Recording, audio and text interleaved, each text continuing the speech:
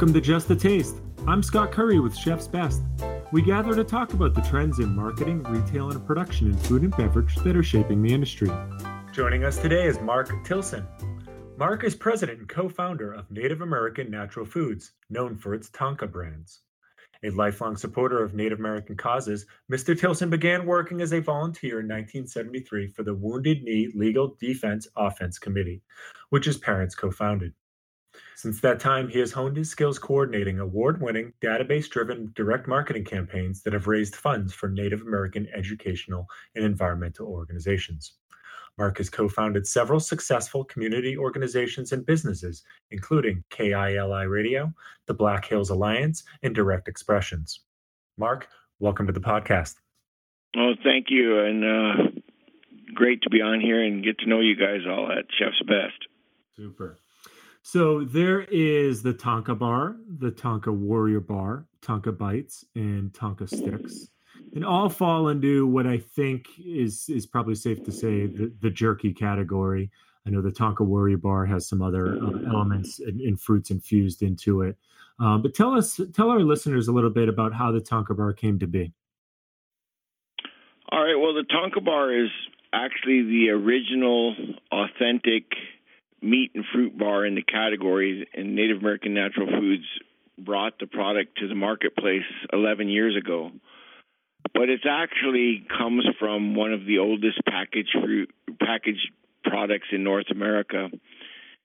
We're a company located on the Pine Ridge Indian Reservation in southwestern South Dakota, about 6 hours north of Denver. This is home to the Oglala Lakota people, the people of Red Cloud and Crazy Horse. And these are the people who are a sister nation. They consider themselves a sister nation to the Buffalo Nation. So they have a traditional food that they make here on the reservation called wasna, which is the art of using the acid from fruit to preserve meat. Some of your listeners are familiar with a Cree word called pemmican. And what pemmican and wasna have in common is when you translate them into English, they both literally mean all mixed up or mixing the fruit with the meat. So in creating this product, we learned that tribes all over the world use their high-acid fruit, which they would dry, and then they would take whatever protein they had, in this case buffalo meat, and they would dry it, and then they would pound it together and repackage it in the animal fat of wherever their protein came from. And that's how they would preserve their meat going into the winter when they lived in a feast and famine. So that's the origin of where the Tonka Bar come from. And 12 years ago, myself and Carlene Hunter, our co-founder, were social entrepreneurs, in that we've done a lot of projects on the reservation, really working to break the isolation of the reservation. And what I mean isolation is that this is geographically, politically, and economically one of the most isolated places in North America. 100 miles to a grocery store or an airport. Unemployment rate's never been lower than 65%. The average income is similar to Haiti. And so we were approached by a group of buffalo producers of, could we create an added value product that would help bring more value to them, but also more value to the community?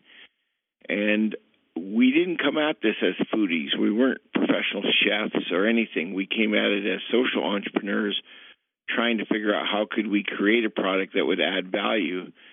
And I think that really helped us a lot, because we introduced a product into the category where there was no category. Tonka Bar actually created what is now referred to as the meat and bar snack category before all the other big food companies got into it. They're all actually following us, giving us the ultimate compliment of plagiarism. And that's really the origin of where it came from.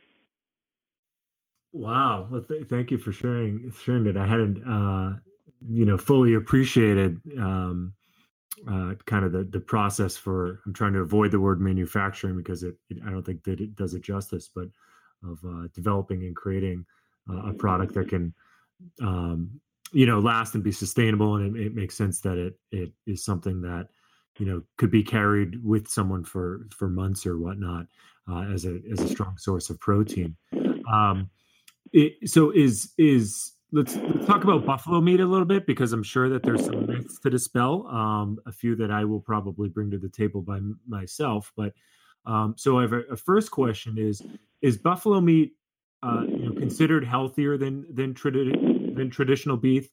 And what are kind of the primary differences between buffalo meat and cattle meat? Well, we got to remember, just to understand the history of buffalo in North America, buffalo are a keystone species to our continent. America's grasslands, that the buffalo range that went from central Canada to central Mexico, was one of the largest grasslands in the world. It sequestered more carbon, or as much carbon, as the rainforest.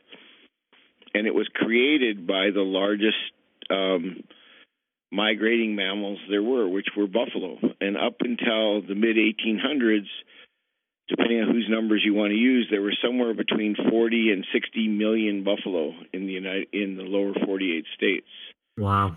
And we had a government policy when we were trying to subjugate the Indians to exterminate them. And so in 1900, there was a federal survey done. There were 5 herds left, which totaled less than 1,000 animals altogether. So the buffalo they're the first species of animal to ever be restored through entrepreneurship. So the buffalo that you're seeing today, from tribal entrepreneurship, private ranchers entrepreneurship, and individuals, that's how we built the herd back up to almost 500,000 commercially viable buffalo today. And so buffalo, in its natural form, natural buffalo is a very long protein. So it has a very low GI rate, meaning it's a very, very digestible protein, and why so many high-end athletes and trainers and nutritionists want their customers to use buffalo is this is considered one of the most digestible proteins there are. So each Tonka bar, which is 70 calories and 7 ounces of protein, that premium protein will make it all the way to your muscle. The other thing is that buffalo is extremely lean, has less cholesterol than sockeye salmon or skinless chicken. So it's an extremely healthy buffalo, and it's extremely healthy protein. It's very high in omega-3s and omega-6s and iron and vitamin C. And Northern Plains bison is also very, very high in selenium. So it's a product that comes from our natural environment.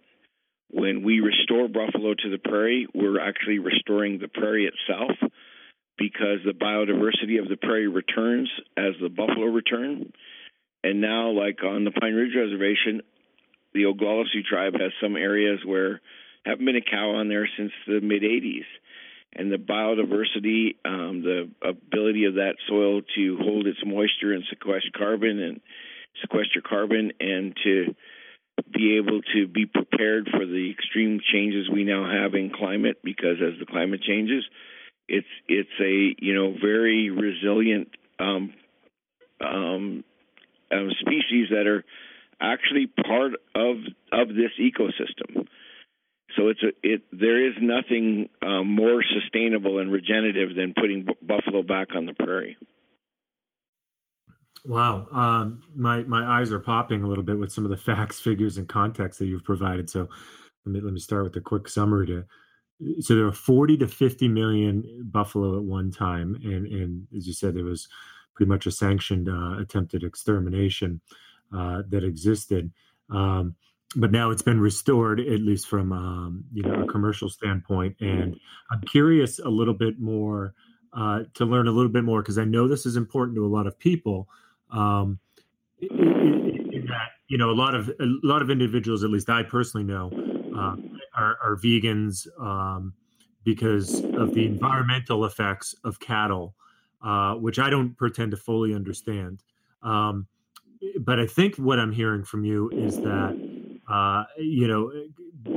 buffalo can be raised in a far more environmentally sustainable and arguably beneficial way than cattle are raised, which again really have a long list of reasons to be environmentally concerned. Could you shed a little bit more light on that? Because I know that's an important topic out there, particularly to young people that are turning away from traditional cattle beef, and perhaps buffalo could be something that they could embrace. If you could explain it a little bit more. I think we have to separate what we'll call industrial cattle production from grass-fed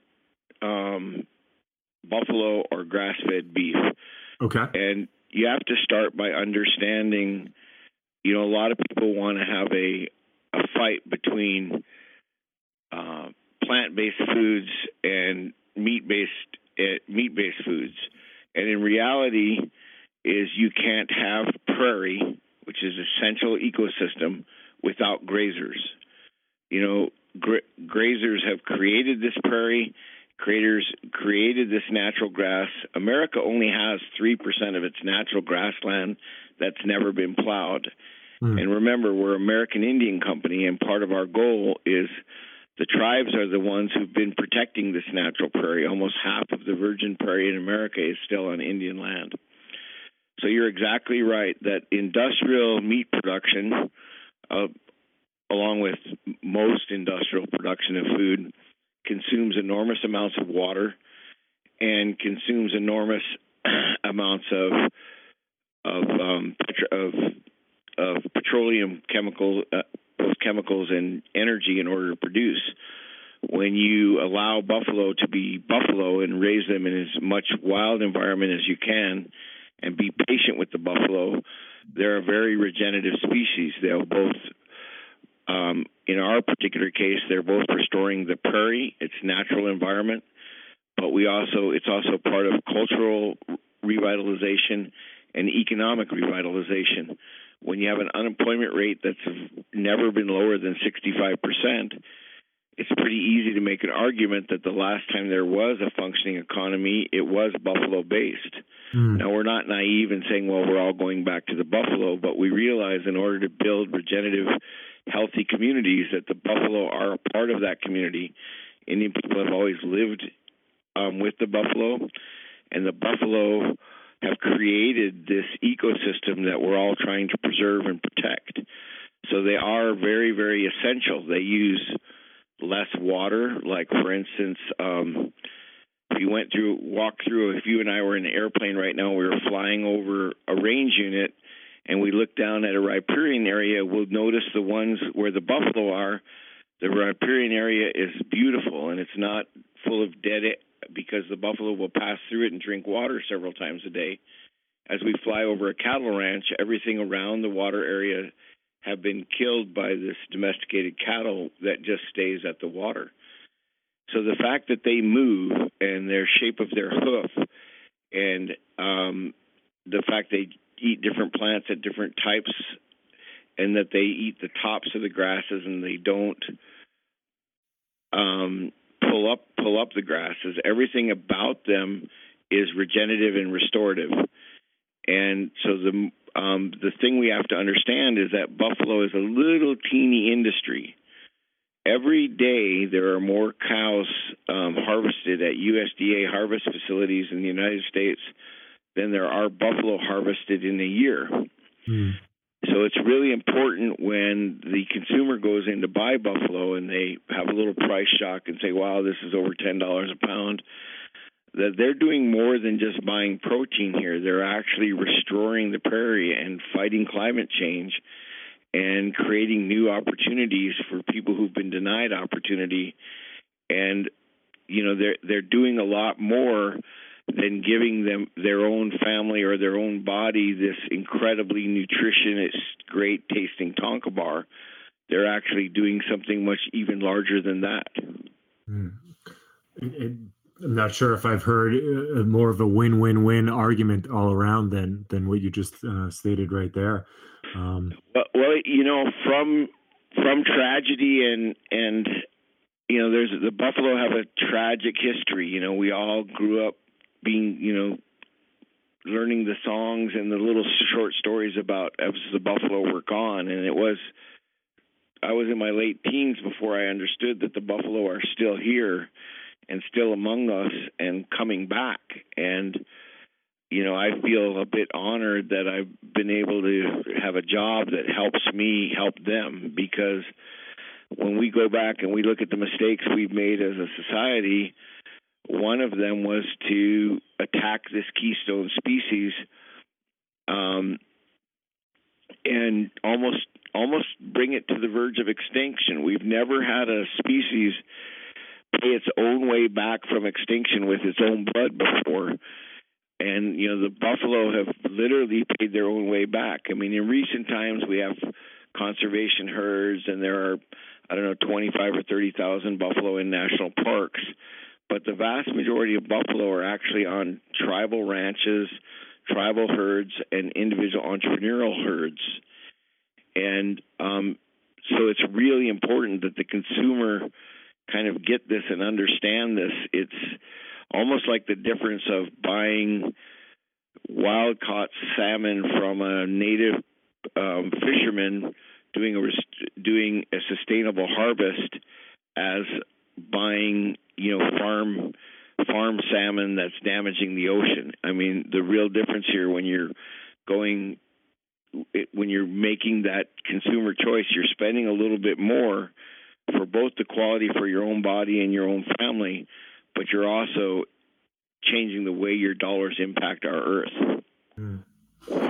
And I have to admit, I haven't thought of buffalo meat in that way. Your analogy of salmon resonates directly with our family, as we happen to choose to avoid farm raised. And I want to make maybe a small confession here that might help moving forward too, which is, as you mentioned, there's kind of the folklore of the buffalo. I actually thought prior to a few minutes ago, Mark, that it may make sense to avoid buying buffalo, because in my head, this is an extinct species or always on the verge of extinction, and let them live type thing. So I was not aware, and I would suspect a lot of listeners might share this, which is that it's actually sustainable, socially conscious, when I actually thought it was perhaps the opposite, that, oh no, there's only a few thousand of them around. I shouldn't be so selfish as to purchase buffalo meat. So I want to just offer that I was completely wrong in my perception of what purchasing could be. So I have a question related to that. You've been so if I purchase buffalo meat that is there's ground buffalo meat as a substitute for cattle hamburger meat, for an example. You are saying that there's a very, very high probability, and perhaps it's 100%, that buffalo meat was raised on a reservation and provides a consumer an opportunity to lift up entire segments of our society. Is that correct? Well, probably not, in that there are many families who raise buffalo, and one of the reasons that we created the Tonka Fund is that we come from a very impoverished community, whose land is held in federal trust by the federal government. In order for people to have access to their own land to raise buffalo and have fencing and have water, enough water, we use our donations to the Tonka Fund to get more and provide technical assistance to get more and more people into raising buffalo. But your bigger point is true, that it's a little bit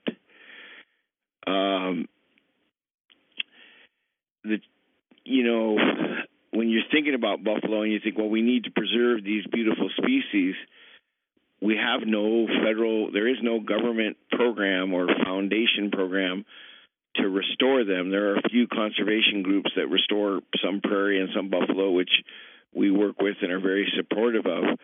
But the reality is, if we don't eat them, there's no income for those families. When we were trying to create the Tonka Bar, we spent a lot of time talking to traditional people in the Native American community, and some of the medicine men told us that, well, buffalo are sacred because they give life. And if you guys doing this can get more of our young people back into eating buffalo and eating healthy foods and understanding where their food come from, then you're helping the buffalo do why it's sacred, which is the giver of life, both to the prairie and to the people. And that lesson really helped me to understand this question that you're addressing, which is for them to fulfill their role, both traditional role and ecological role, we do need to eat them. And it's part of the tragedy of being, what did Michael Pollan says? It's the omnivore's dilemma, that, we do need to eat these animals. But if we eat them that are raised in a natural way, that are part of restoring the buffalo, I believe it's restorative to the local economies, to the local communities, to that prairie, but it's also restorative to our own bodies and our own families.